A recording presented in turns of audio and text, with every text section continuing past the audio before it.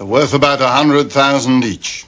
There are 135 of them. That makes 13 millions, my friends. Dollars or pounds? Pounds, pet.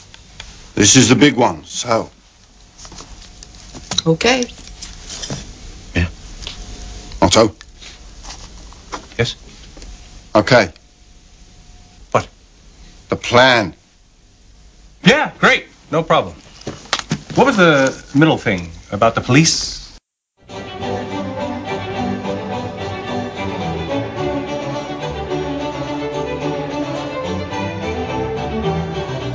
All right, folks, welcome to Man Cave Movie Review, the podcast that reviews the good, the bad, and the ugly of movies for men. Today we're going to be talking about one of my favorite comedy movies, A Fish Called Wanda. It's a great comedy that was made back in 1998 starring Jamie Lee Curtis, Kevin Kline, John Cleese, and Michael Palin from Monty Python... What? Fame. From Monty Python fame. Thank you, Mark. I am your host, Steve Michaels, and joining me is my good and dear friend, Mark, asshole! Slover. Why, thank you. Steve, apes do read philosophy. They just don't understand it. Now let me correct you on a couple of things, okay? Aristotle was not Belgian. The central message of Buddhism is not every man for himself, and the London Underground is not a political movement. Those are all mistakes. I looked them up, Steve. Nice. Very well done. Love it. All right. And also joining us for this great and fantastic review is my other good and dear friend, Jeff. Don't call me stupid. Muncie. Your friend Mark has finally gone completely mental, Steve. Nice. All right. And last, certainly not least, bring it. Is our good... Jesus, I can't do it. All right, last and certainly not least is our other good and dear friend. Here it comes. Dad, coming to kill me, Rhodey. There's a lot of British actors in this movie. I've got something to say about that whole thing. I'm sure you do. I'm sorry, folks, if that whole thing comes out really bad. All right. So here we are. We're going to be talking about A Fish Called Wanda, and the plot of the movie is pretty basic. In London, 4 very different people team up to commit armed robbery, then try to double cross each other for the loot. And that's pretty much the basis of this movie. I saw this movie back literally when it came out. It was still in the theaters. My cousin told me, he said, hey, let's go see this movie. It's called Fish Called Wanda. It's a great British movie, and he said it's got a bunch of actors from the Monty Python stuff, which I was like immediately, oh, good Lord. I will admit, I'm not a huge Monty Python fan. I wouldn't even, I know, here we go. There's a few things that's like, it's one of those things right. Here we go. I can watch. Clean. Round 1. Ding. No. I can watch a Monty Python movie and about every, 10, 15 minutes laugh at something. But most of it, it's not funny. I mean, it's British humor. You have to appreciate it. This movie, on the other hand, was not Monty Python. I remember going to see this movie with my cousin, laughed my ass off, and I think I went and saw it like 3 more times when it was still in the theater because it was that funny. Like I said, stars Jamie Lee Curtis, Kevin Kline, Michael Palin, and John Cleese. Those are the main actors in this movie. The movie is hysterical because it is, gosh, could you even make this movie today with the, with Ken being the stuttering person and the way they made fun of him? That's what I was going to say. You couldn't do it. Oh, this would be seen as just so, it was, a lot of people gave the movie grief back then, but now it's like, okay, let's find somebody with a disability. Maybe we find somebody with like missing a leg or mildly disabled, or maybe they got Alzheimer's. Let's just mock them. In this movie, they did it. I mean, they still did it. And I mean, I think this is one of the last movies you're going to see where they're just saying, "Ha ha, look at him. He's got a bad stutter." Well, and I think they said in the trivia, if I remember, we'll get to that a little later in the movie, but I think Michael Palin actually set up a foundation for stutters because of this movie. His father was a stutterer. Oh, was that it? His father was a stutterer? Okay. Mm-hmm. Yeah, my thing is, I didn't think, I don't want to get all PC on everybody, but I don't think that whole little thing added anything to the humor. I didn't think it was that funny. That's just me. They could have just as good of a movie without that, stutter sidetrack thing going on. Because he's a plenty funny character, just being and doing what he did. Actually, Ken's got a point. He was actually more of a, I don't want to use the word simpleton, but that's kind of how he almost came off. It wasn't even the stutter so much, was the fact that he just seemed a little on the dull. Yeah, dim. Like a little bit on the dim-minded side. So yeah, that's a good point, Ken.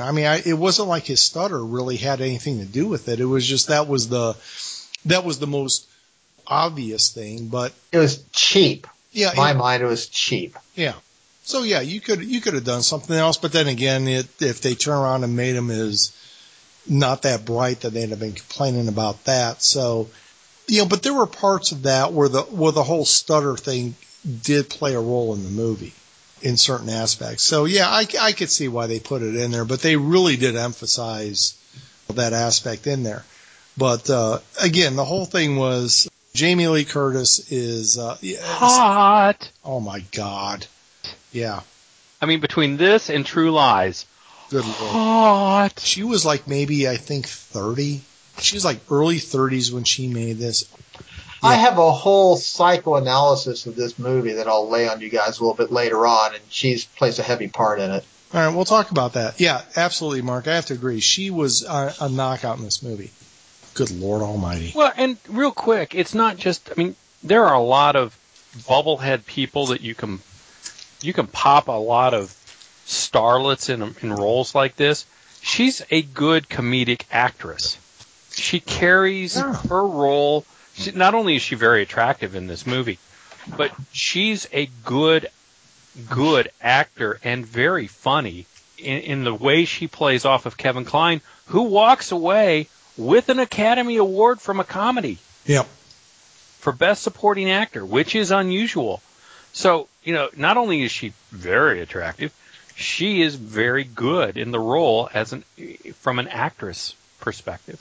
Well, for those of you who are our age, and know Jamie Lee Curtis from her later years, but back at this point, this was when she was just coming out of her career as the Scream Queen, as they refer to her as because that's all she did was horror movies.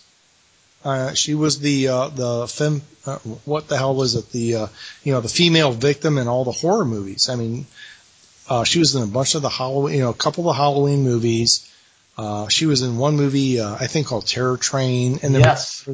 That's a cool movie. That's one of those where I wish that would stream because I remember that even when I was in high school. I just thought that was an awesome movie. But, that was what she was known as. She was the Scream Queen is what they called her. And I remember seeing her, like I said, I went to the movies and saw her in this movie, and I was still like, oh my God, that woman is just absolutely stunning. Especially because, you don't see too many women that tall. She's got legs that go up to her chin. Good Lord. Anyway, moving on as I perspire here. Need a moist towelette. Need a moist towelette. Boy, when we get to the irrelevant female role in this movie, we will have to talk about that, gentlemen. Again, the story is pretty much they rob this jewelry store, steal a whole bunch of jewelry, and then the whole thing turns into a big double cross. Jamie Lee Curtis was shacking up with the mastermind of the thing, but in reality, she was shacking up with Kevin Kline, who was supposed to be her brother, and it's just this whole intertwined, intricate web of who's going to screw over who to finally get the diamonds and get out of the country. And that's what this whole movie's about. And the funny part is that it's a bunch of frickin' amateurs. None of these guys really know what the hell they're doing. And that's what makes it so much funny. They're good at certain things, but they're pretty much amateurs. Michael Palin, who plays Ken, I'm sorry, I couldn't do that. He's one of those typical guys. He loves animals. He hates people. He doesn't want to see animals hurt. He has no compunction about going out and killing somebody, though. And Pretty much like me. Yeah, I love that in the movie. Love that. Like Mark said earlier, Kevin Kline walked away with an Academy Award in this. He was brilliant. And I really kind of want to talk about him a little bit because I honestly can't tell you what I've seen him in other stuff. I know I've seen him in movies, but nothing really stands out. And again, this is 1988. These guys are pretty young. Most of these guys were in their, I think Jamie Lee Curtis was like in her early 30s. Kevin Kline might have been mid 30s, late 30s. Everybody else is probably, 40s.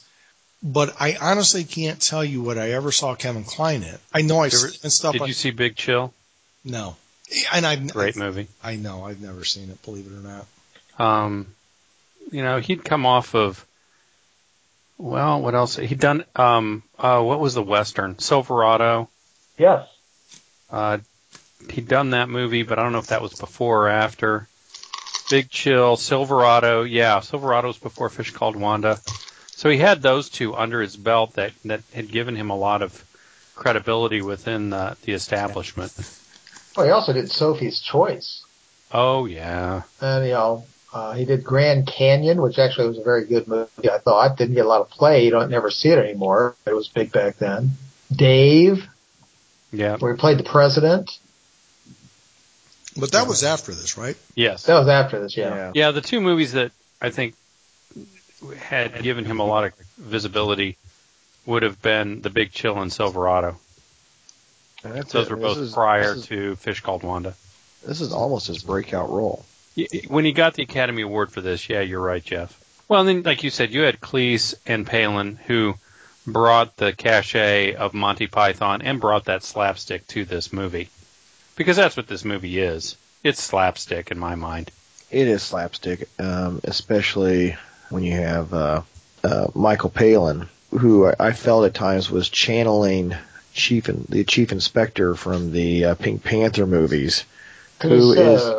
Well, not Clouseau, but the chief inspector who's always injured. Dreyfus. Usually, Dreyfus, who Clouseau keeps, injuring and ends up, trying to hunt him down and kill him.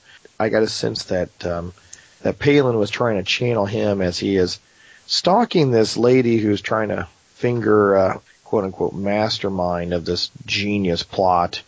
What's his name? Tom, was it Gorgeson? Georgeson plays Georges Thomason in the movie. Yep.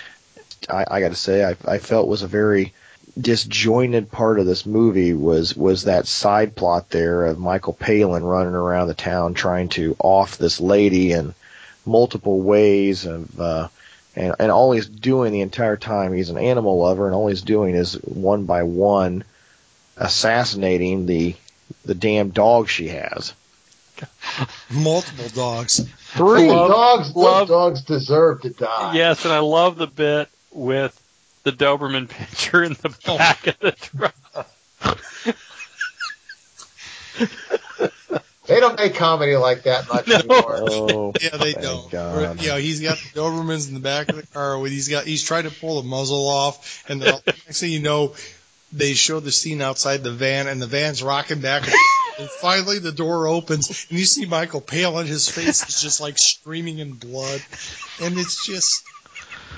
And then he runs off. He thinks he thinks the Doberman is going to attack the old lady, and all the Doberman does is like grab one of the dogs like a tiger shark and runs off. And the old woman is just you see her every time like one of that thing happens. One of the dogs gets killed, she like grabs like her heart medication. She's like swallowing it. Oh my God. And it's just one of those things where you're just like, really? That's the slapstick of the movie. And it's just this constant, she's got these 3 freaking dogs dogs. Yeah, you would punt these things. I mean, they're just the small little terrier things. I hate those dogs. And I see those dogs go to a bark park, and I'm like, all you need is your kitchen floor to let these damn things run around in. So what the hell you need a bark park for these damn things so they can run 5 feet and get mauled by a pit bull or something?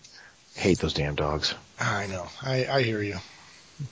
And then you got John Cleese, who plays the barrister, who is brilliant in this movie. He's married to a horrible woman, Horrible woman. God almighty, where did they get that chick? She was great.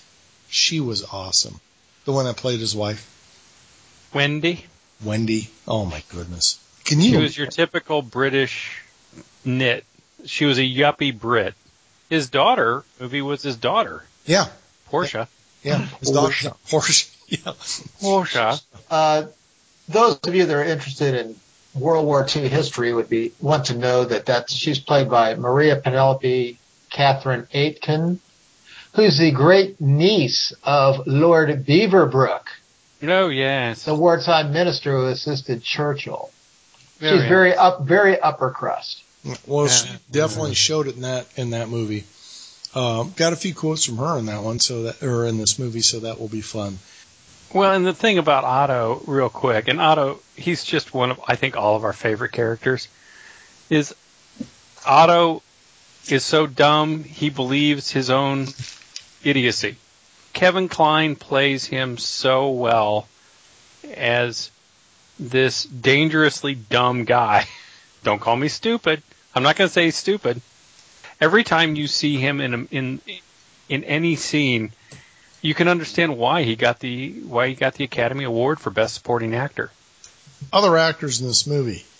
We talked about a little bit Jamie Lee Curtis. Actually, we didn't really talk about her that much. Absolutely gorgeous. Has she ever actually changed her hairstyle from like 1981? Not much. You know what? I mean, I think she actually kept the same hairstyle from. Actually, it was in 81. When the hell was Halloween? I mean, she was. That's going back quite a few years. I remember that when I was. Yeah, I just pulled up a 2010 picture of her. She pretty much has the same haircut. Yeah, because I remember she was. Oh God Almighty! You know when Halloween was made? That was 1978. Christ. Oh hell! Really? Were you born yet? Yep. Oh yeah, I was born. But Goes I remember back that. to what I said. That's a long time ago. I remember that. You know what? I would have never thought 78. Yeah, 78. And you know what? I'm looking at a picture of her now. She has some long ass hair in that. Yeah, she had long hair then. Moving on. So let's see. As we talked about Jamie Lee Curtis, and I forgot about some of the other movies where she got her role as the Scream Queen. She was in Halloween. She was, I have to actually go back and look at this, but she was actually in the episode of Buck Rogers in the 25th Century. She played the Unchained Woman. God knows. Gosh. Yeah. So, but anyway, she was in Halloween, The Fog, Prom Night. How in God's name did I forget her from Prom Night? She was in Prom Night? She was in Prom Night, yes. 1980. She was in Terror Train. She was in Halloween 2. She was in Halloween 3. She actually played the curfew announcer and telephone operator, voice uncredited, by the way.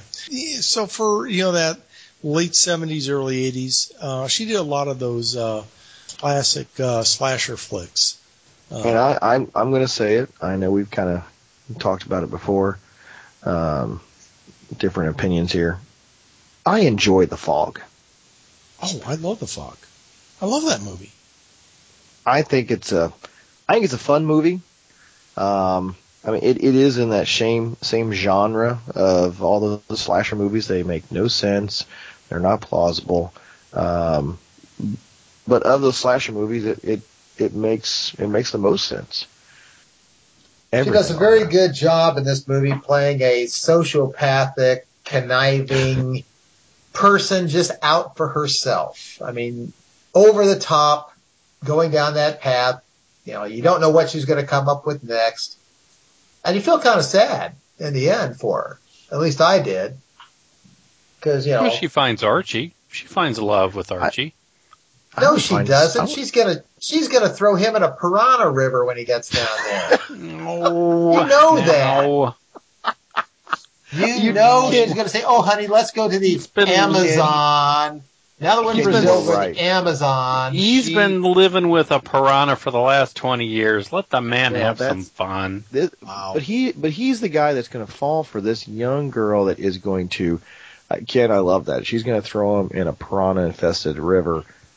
And that's exactly, she kissed every man in this movie. Yes. all four of the main guys. It was all in her own self-interest. Which is, I was disappointed in the end that it's like, oh, now I found true love, so I'll go off with this old fart Limey. That just didn't ring true. She should have still been out for herself. I would have liked the character better if they didn't have that lovey-dovey ending. Which just goes to show women. You can't trust them in a guy movie. Can't trust him, can't kill him. Oh, my goodness gracious. That'd be like Jamie Lee Curtis running off with me. Ain't gonna happen. I can't. My disbelief only goes so far. Ken, do you speak Italian? Or Russian? Russian. Yeah. Volare. Gorbachev. For those of you who have not seen this movie, Jamie Lee Curtis obviously gets turned on by foreign languages, Italian being one of them. Kevin Kline doesn't speak any Italian, really, but he just kind of makes it up. He just starts throwing out words like, Benito Mussolini, mozzarella, Volare. Volare. I mean, he just starts stringing all these words together, which we will talk about actually coming up right now in the trivia. So we have to talk about trivia. I like the fact that John Cleese's character is called Archie Leach, which is actually Cary Grant's real name. Go figure. For those of you who didn't know. We talked a little bit about Jamie Lee Curtis and her role as the Scream Queen, but the scene where Otto sits up in the background behind Wanda, Jamie Lee Curtis, is reminiscent of the scene in Halloween, in which the character of Michael Myers sat up behind Curtis's character. Moving on. Like this part here, Michael Palin went on to found the London Centre for Stammering Children after a group of stutterers confronted him regarding the sensitivity in which he dealt with Ken's handicap in the film. So there you go. Let's see. Kevin Kline begged John Cleese to let Otto speak French instead of Italian when he wants to seduce Jamie Lee Curtis. He did that because Kevin Kline speaks French. Cleese insisted that it had to be Italian. Kline started singing Volare because he ran out of Italian cheeses and did other Italian phrases that he could ad-lib, and was concerned that the director did not yell cut because the producers did not own the rights to Volare when the scene was being filmed. So actually, when there's the scene when he's having sex with Jamie Lee Curtis, he's singing a Italian cheese commercial. There you go. Michael Palin's father stuttered. So Michael Palin used a lot of his real-life experience when playing Ken, including the fact that Ken's stutter is less pronounced around people he trusts and worse around people he isn't comfortable with. Jamie Lee Curtis buried her face in the pillows during Kevin Kline's sexual ejaculation scene to keep herself from burst out laughing when he was making faces. Did you see how he crossed his eyes? He's crossing his eyes. You have to wonder how many times they had to take that scene. Her feet are doing this happy dance kind of thing. Such a terrible sex scene. That's what makes it so funny. I know. It was funny. I'm just like, this is horrible. It is. You have to admit it is like one of the most horrible sex scenes you could ever see in a movie. It lends to the slapstickiness of this movie. Is that even how you say that? Is that slapstickiness? Slapstickiness. Slapstickiness. Okay, very good. This movie I think was trying to do a few things, but that one scene there typifies exactly what this movie was trying to do. It was trying to be corny, and I've never seen a cornier sex scene in a movie. That was it. All right. When he inflates and deflates her thigh-high boot. Oh, my God. What was up with smelling his armpit? I never got that. And he's beating himself with her boot and inflating and deflating it. And then sniffs his armpit. And you can tell that had to be made up completely.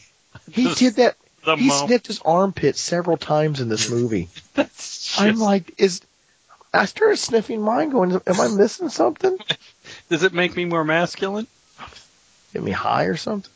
You buy into Otto is just completely psychopathic. He was nuts. He was nuttier than a shithouse rat in this movie, and that is what they were trying to portray.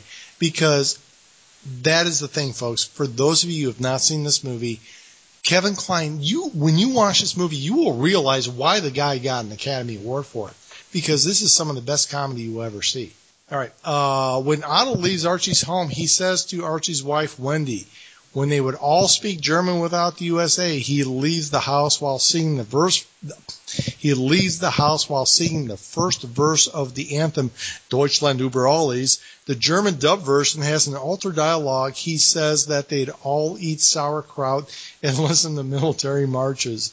And then he imitates some military marches instead of singing the anthem, as the first verse is considered too nationalistic and generally not sung in public. So, what the hell is the German national anthem now? Is it not that? I don't know. Isn't it that song by that guy that used to be on Baywatch? David Hasselhoff. Yeah, isn't he singing the German national anthem now? It's called Das Deutschlandied, whatever that means. Interesting. Sure that is a derivation on Deutschland über alles, but... Oh, I'm sure it is. Moving on. Soundtrack. Typical 80s. Just nondescript. Not memorable. Not memorable. I mean, there were parts of the soundtrack that were just hard to listen to. The music was terrible in this thing. It was very electronic. It was very synthesized music. It was typical of the time period. I mean, it was very iconic, and you could tell it was mid to late 80s. Yep. Mm-hmm. Absolutely. Ugh. Oh, it was terrible. It was some of the worst that you will ever hear, I think. Hated it. I didn't even know. It didn't really register. It did register, and it really registered at the very beginning of the movie with, and I've got to say, one of the worst opening credit scenes ever. Yep. I have never seen a more boring fish tank, and the accompanying music was terrible. It made it even more painful. It really was. I mean, that was one of the... Yeah. Jeff, absolutely. And I sat there and watched it. I said, I want to capture this so I can talk about it on the podcast. Because it was like, I don't know an intro that was any worse. Well, it did inspire a generation of Microsoft screensaver designers to come up with the fish tank screensaver that dominated my screen for many years and kept my niece entertained when she was 2 years old. He's got a point. Oh my God. You can't argue that. All right, so we're going to move on to Brother, what you drinking? I actually have something different to talk about today. I see Mark shaking something up there, so we are going to go to my good and dear friend, Mark Asshole Slover. I'm drinking in honor of the 3 dogs who die miserable and justifiable deaths because they're annoying yippy dogs. Wolfhound Irish Whiskey. Nice. If you can find it, I recommend it. Steve, you would like it. It's a very nice, mild Irish whiskey that, again, holds true to what good Irish whiskeys do. It's like angels peeing down your throat. It's wonderful stuff. Nice. Love it. All right. Moving on to my other good and dear friend, Jeff. Don't call me stupid, Muncie. What do you got there, son? What was that there in the middle? Again, another movie reference. You have to watch it. I was rolling on the floor with that. I was like, that one quote really just defines Kevin Kline's character. Oh, it was great. It was just glorious. But anyways, well, I have a fresh cup of aquarium water here. And I've got one of the sucker fish stuck inside my glass right now to make sure it gets all the... Is that the only place it's stuck? Microbes off of it. I'm going to go ahead and just sprinkle some fish food in here. Just a second. And there you have it. Thank you. Nice. All right. Well, now that we know that Jeff is drinking swamp water, we're going to move on to our other good and dear friend. I can't do it again.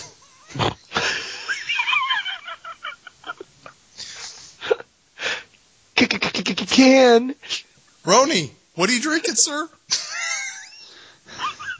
I'm still boring, and the people that listen to this probably want to know, why is this guy always drinking vanilla vodka and Diet Coke? And all I can say is I like it. So do the fellow podcasters. That's all right. You know what? Consistency. He's sticking with what he likes. I mean, there's right. not a problem with that. As long as till the guy starts drinking Perrier or something like that, we'll start to worry about him. One of these days, I'm thinking I'm going to break out the blender and start making some orange creamsicles and maybe a grasshopper or two, but that'll be in the future. I'm waiting for the winter, cold weather to hit. Hey Ken, why don't you live on the edge and make a Manhattan? I could.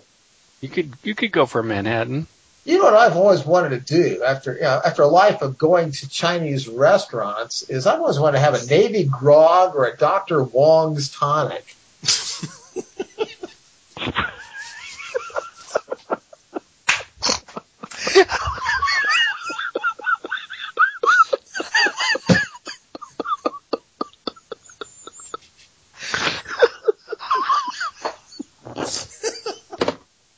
Okay, that's good. I've lost total control of the show.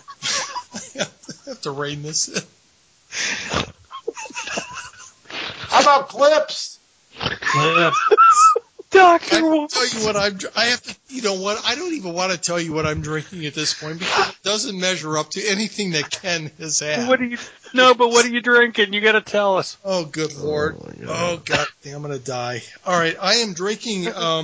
I talked about this offline to you guys a little earlier in the week. Jesus. Was this? It's this new bourbon. It's called Indiana Straight Bourbon Whiskey. Is W.H. Harrison. It is made out of Brazil, Indiana, and as you can see, I like it. It's really good. It's pretty mild. I have to say, this is a damn good sipping whiskey. I am drinking it right now out of my sake cup that I got. Bonsai! Bonsai, yeah, exactly. I'm drinking out of my sake cup that I got in Epcot Center last year, right before I got violently ill. So God knows what's going to happen to me tomorrow, but that's okay. I highly recommend this bourbon. It is very well. I shouldn't even say bourbon. I'll just call it whiskey. It's called W.H. Harrison. It is made in Brazil, Indiana. I'm telling you right now, it's really good. As a matter of fact, my other good and dear friend Luke at 21st Amendment in Westfield, Indiana. If you ever go there, tell him I sent you and say I need a free sample because Steve sent me. Gave me a sample of the W.H. Harrison Special Reserve Barrel. And just so you know, Mark, after I had a drink of that, I started bleeding from my ears. I think I was reading something about it. I don't think it's brewed in Brazil. I think it's brewed down where Seagram's is Aurora. Yeah, I think it's down there, and they may bottle it, move the casks up to Brazil.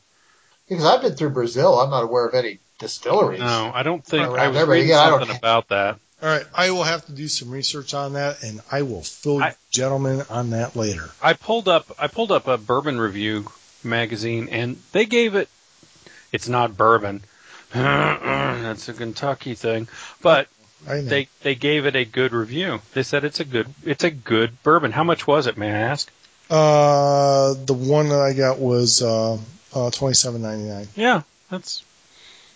I mean, it's solid. It's good. Solid. I like it's not. It's from what I gathered, it's not Woodford. No, it's not. It's not Woodford. Is it better than Four Roses? Yeah. Mm-hmm. I would say if you gave me a bottle of this and Four Roses, I would pick this.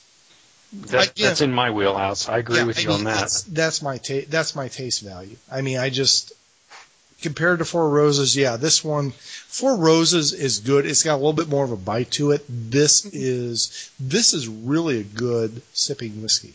It's really good. It's very good. All right. So now that we all figured out what the alcoholics are drinking for tonight, we are going to move on to our favorite part of the show, and that's called Clips. Kevin Kline's signature quote in the movie. Asshole! Kevin Kline obviously drives the way he does, like in New York, and he cuts people off and hits them, and when they do, he just yells, asshole. Steve, they're driving on the wrong side of the road. Yeah, there's that too. Well, there's that too. All right. Oh God, here. Well, I don't even know what I'm doing here. Okay, here we go. This is typical Otto here. Most of these quotes are going to be from Otto because he's got all the good quotes. Shut up and think. Where's he moved it? What are you doing? I'm thinking. As he shoots the safe that's empty. Let's see. Moving on. We've got. Oh gosh, here we go. Are you really Italian? Assolutamente. Sì. My name is Otto. It means 8. Se arrivederci a Giorgio. Goodbye, George. It means 8. My name. I love that. My name is Otto. It means 8. 8. Oh my gosh, he was brilliant in this movie. Let's see. Like I said, they're all his. So here we go. Look, you obviously don't know anything about intelligence work, lady. It's an XK Red 27 technique. My father was in the Secret Service, Mr. Manfred Jinsingen, and I know perfectly well that you don't keep the general public informed when you are debriefing KGB defectors in a safe house. Oh, you don't, huh? Not unless you're congenitally insane or irretrievably stupid, no. Mr. Manfred Jensen. Well, you know what? And I couldn't remember what the hell that. I have to start doing a better job of lining these. But where in the hell? Oh, the reason she called him that was because this is what he called himself. How do you do, Mrs. Leach? I'm Harvey Manfred Jensen. I'm with the CIA. I love how he just makes up the name. Mark, you're going to love this part. All right. Don't call me stupid. Oh, right! To call you stupid would be an insult to stupid people! I've known sheep that could outwit you. I've worn dresses with higher IQs, but you think you're an intellectual, don't you, Abe? I know sheep. Oh, it's just brilliant stuff. All right. This is the part where he was trying to wake up Ken's fish. Hello, Ken's pets. Hey! Wake up! Wake up, slimy fish! I'm going to go to hell for some of this. It is. It's just so politically incorrect, but you know what? That's all right. Oh, I like this part when Jamie Lee Curtis goes to meet with Archie and Otto dries him up and he gives her the warning. I'm not. I don't believe in jealousy. It's for the weak. One thing, though. Touch his dick, and he's dead. Wow. Words to live by. Yeah, there you go. All right. Let's see. Do you have the apology from John Cleese? Oh my gosh, I don't have that, but there was well, that's the thing. I had to actually decide what the hell am I going to use for. Oh, I like this one. Here you go. This is the one when he tried to make the moves on Michael Palin to kind of throw off the whole fact that he wasn't Jamie Lee Curtis's brother. Here you go. I love watching your ass when you walk. Is that beautiful or what? Don't go near him. He's mine. A pound says you won't kill her. Oh, boy. You're going to hell. I think Jeff's just sitting there going, like, At times I'm watching this movie and I'm just like, this is a train wreck and I can't look away. all right, Jeff, here you go. This is the classic American line to Europe. Oh, you English are so superior, aren't you? Well, would you like to know where you'd be without us, the old U.S. of A., to protect you? I'll tell you. The smallest f***ing province in the Russian Empire. That's what. So don't call me stupid, lady. Just thank me. Doesn't he say something at one point? It's like, you could thank me for not speaking German. No, I cut that whole part out. Oh, did you? Oh, yeah, that soliloquy goes on for about another 20 seconds. So, all right. All right. Last but not least, and Mark will appreciate this one here. Now let me correct you on a couple things, okay? Aristotle was not Belgian. The central message of Buddhism is not every man for himself. And the London Underground is not a political movement.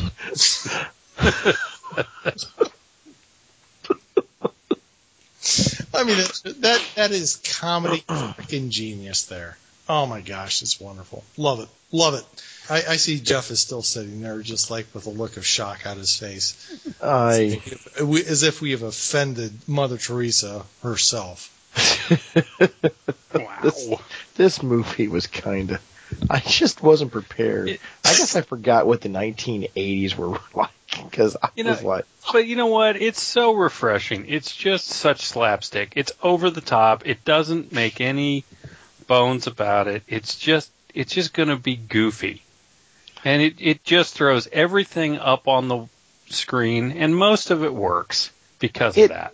It does throw a lot up on the screen. I mean, you're thinking, oh, hey, throwing spaghetti, tomatoes, chairs. Jeez. I mean, I was just like, is this going to work? And Mark, in a way, it all does sort of work. It's like a series of vignettes that somebody has decided to string together, and it works. I mean, it's very Python-esque in that sense of a bunch of vignettes. I mean, hell, if you watch Cleese, you even see a bit of the Ministry of Silly Walks in this movie. Yes, they did a lot of vignettes in this movie, and that's what made it funny. The only time it doesn't work for me, in general, it does work because it is a series of these that are all tied together, and I see the progression in the story, and it works for me. I don't understand it, and I know it's just probably strictly there just for humor. Is Palin's role trying to assassinate the old lady? I mean, I get the humor in the scenes, don't get me wrong, but I mean, if you took those out, I mean, the story still flows. And again, I see Inspector Dreyfus, up there, looking down upon Clouseau, and and trying to do him in. But aside from those, the whole Kevin Kline, every time he turns around, he's trying a new avenue from which to keep his cover from being blown. And you just are so surprised, especially with the one soundtrack he just played, or the one clip he just played, which has, him screaming down the sidewalk, I love watching you walk away. And, and that's my ass. Like, what? Don't touch it. It's mine. Don't touch it. It's mine. Oh, I know. I mean, to me, it's just ridiculous comedy. Yeah, and that's what it's played for. It reminds me in some respects of, remember the old Carol Burnett show? Yes. With Tim Conway, Harvey Korman. It's just played for the gag. And it's a series of gags tied around a heist. Mark, seriously, that is an excellent analogy because, I don't know, Jeff, do you remember the Carol Burnett shows? Oh, I do. I enjoyed them. Carol Burnett is a funny lady.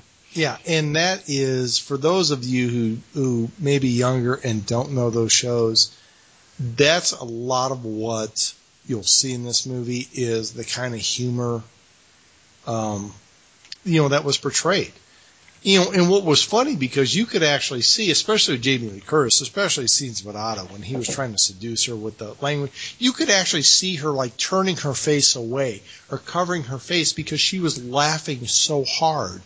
They didn't want to do like what's his name? Harvey Korman. Harvey Korman scene where he just, literally started laughing because, on set, because all those shows were shown live, and you could just see him fighting. He'd be shaking. His whole body would be quivering. Yeah, I mean, you could just see where it was like those Saturday Night Live shows. Some of them where you just see the skit falling apart because people just start laughing during because it's all filmed live. And it's great stuff. So there we are. We are done with clips. I think we have to move on to the Man Cave Movie Review checklist. Number 1. Did anyone jump through a glass window in this movie? This is a movie that should have had people jumping through glass windows. I don't recall anyone. Do you? No. Nobody dove through a glass window, but George banged his knee into glass when they were escaping which ended up getting him hauled into jail because he had glass on him. So not quite there, but we're just going to say no. No one jumped through the plate glass window. Number 2, was there an irrelevant female role in the movie? I could have done without the daughter, but yes, she's a minor issue. I could almost do without Wendy, the wife. I mean, I know why she's there, but she wasn't irrelevant, but she wasn't relevant. She's there for the whole Three Stooges routine that they do there in the house. Yeah, that was necessary. No. Yeah. Gentlemen, back up. I'll tell you why Wendy was relevant. Wendy is exactly why Archie was ready to leave on a dime. Well, true. True of a woman she was. We made her just as bad. Yeah, we made her the reason it's okay for him to go on with Jamie Lee Curtis's character. Yeah. But Portia, we could do without. Which is, it's the same premise as you have with a lot of these movies where, the hero has to get the girl because the guy she's with is a total douchebag. That's it. It's the same premise. It allows us to go, okay, well, this is fine. Yeah, because she needed to get away from him because he was mean to her. Mm-hmm. There you go. See, that was it.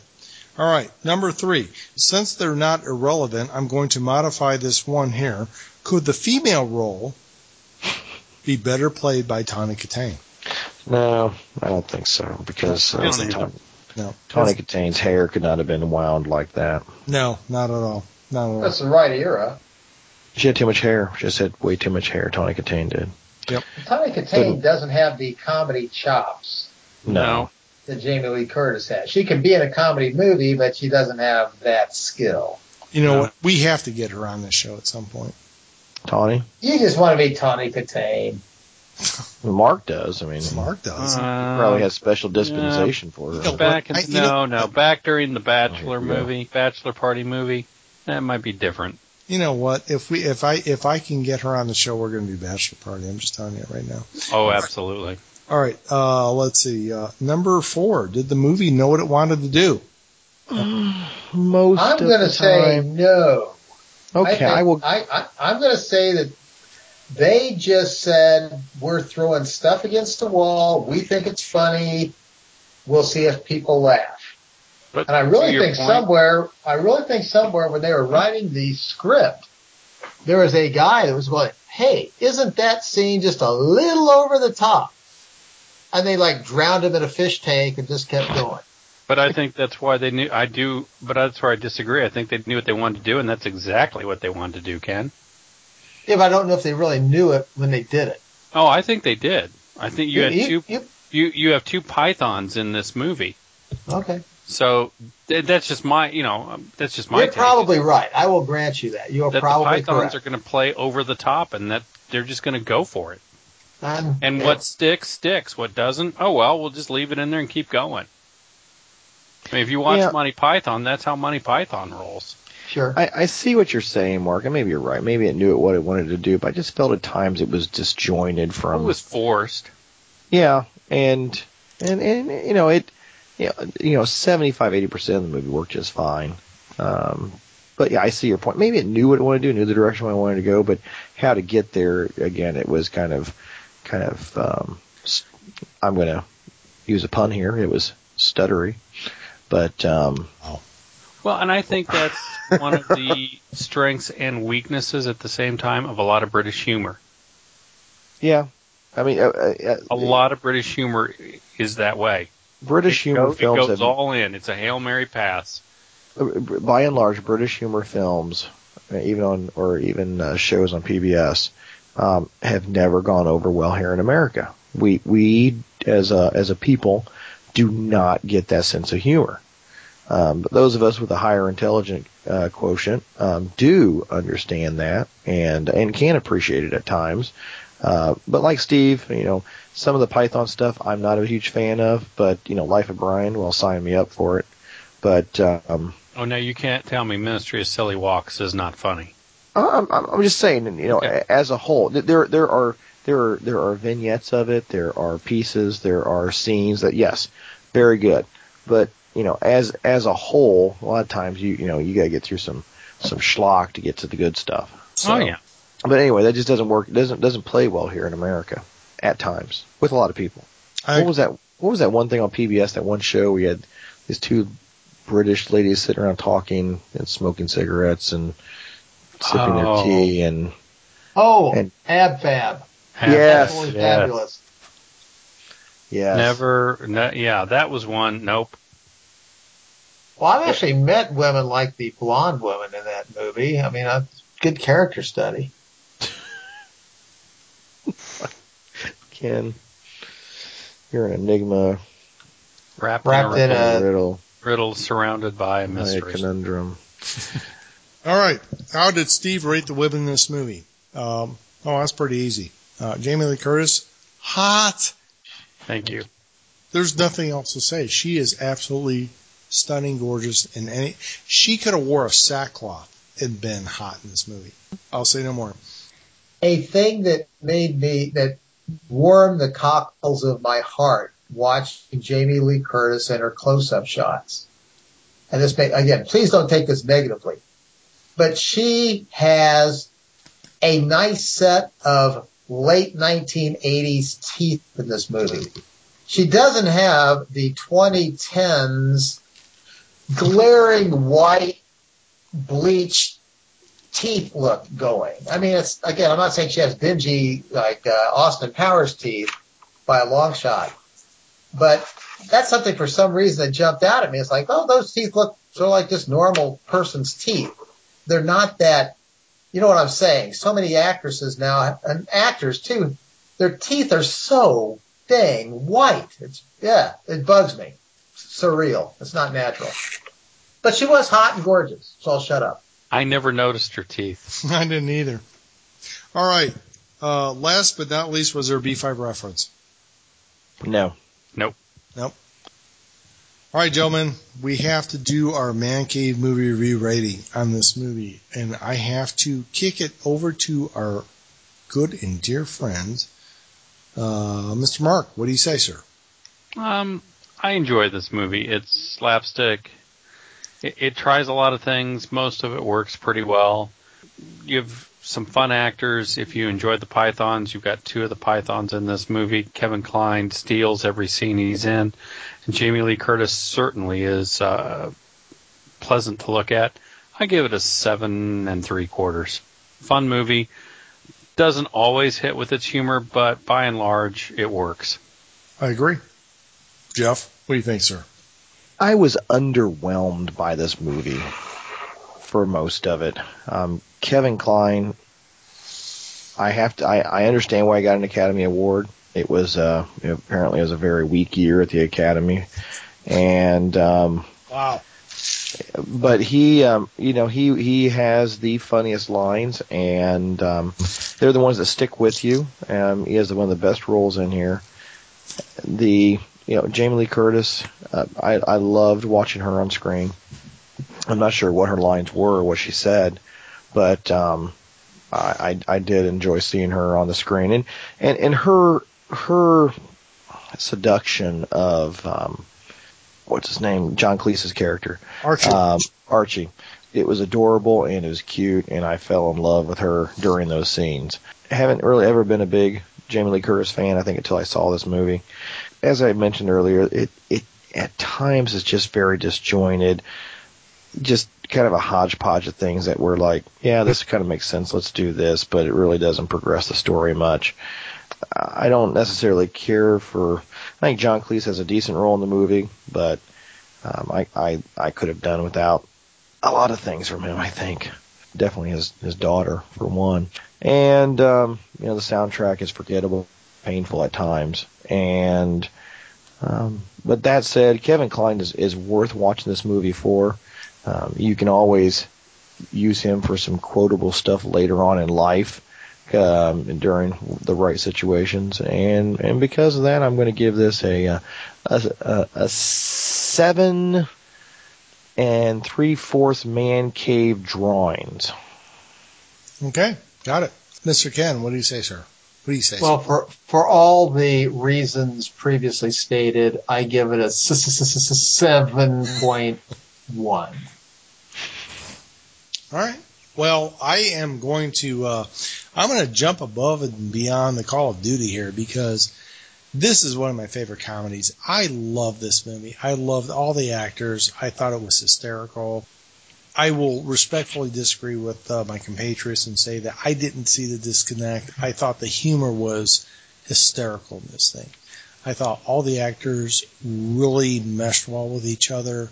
So I have to give this movie. I'm going to give this movie like an 8.5. I'm going way and above. Whoa! Yeah. Wow. Slow down. Yeah. I'm batting this one out of the park, folks, because again, for me, I'm not a big comedy person. Man cave movies, we're not going to do that many comedies. But when we do, I threw this one out there mainly because it was streaming on Netflix, so everybody could see it. It's, again, one of my favorites. And I think part of the reason that I'm giving it such a high review is because I remember, again, like I said, I went and saw this with my cousin back in 1988, and I went in there with the lowest expectations possible. Even the fact that my cousin bought me the ticket, I'm like, the first 2 hours of my life I'm never getting back. And I remember having the best time of my life. It was just a very fun movie. Really enjoyed it. And I'll say no more. And that's it. So let it be written. So let it be done. All right, folks. That's it for Man Cave Movie Review. We talked about A Fish Called Wanda. Stay tuned for us next week. We're going to be talking about another movie that we're not going to tell you about because we haven't figured it out yet. Actually, I know what the movie is. I just haven't told those guys yet what we're going to do. So, anyway. 9 to 5. You know what? The day we ever do that movie, you have my permission to come and kill me because you know what? I've been either there's a pod in the house. I was going to say it's a body snatcher. I thought it was secret of my success. War Games. Wall Street. Now, Wall Street. Taps. See, I've lost control of my own pod. Top Gun. Oh, dear Lord. I will walk away from this and never look back. So that's it for Man Cave Movie Review, where we talked about The Fish Called Wanda. Stay tuned for us next week. And we're going to be talking about a movie that we haven't figured out yet. So this is it. I am your host, Steve Michael, signing off with my good and dear friend, Mark Asshole Slover. I looked at the clock because I was saying to myself, it's 1:15 in the morning. Where could he be going with that sawed-off shotgun? Awesome. Very good. Love it. And also joining us is my good and dear friend, Jeff. Don't call me stupid. Muncie. Asshole! All right. And also saying farewell, adieu, and auf Wiedersehen is our other good and dear friend, Ken is... Kill me, Roni.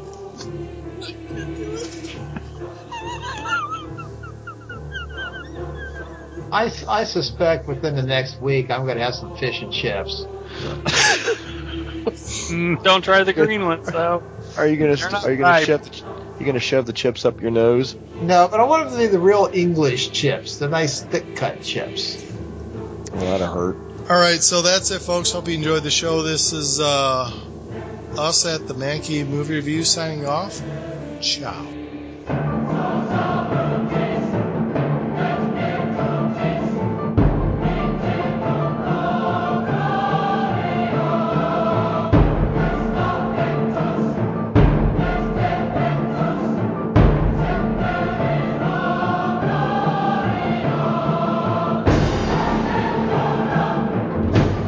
So I'm your host, Steve Michaels, and signing off is my good and dear friend, Mark Asshole Slover. You're a very attractive man, Ken. You're God smart. damn it! How did you do it again?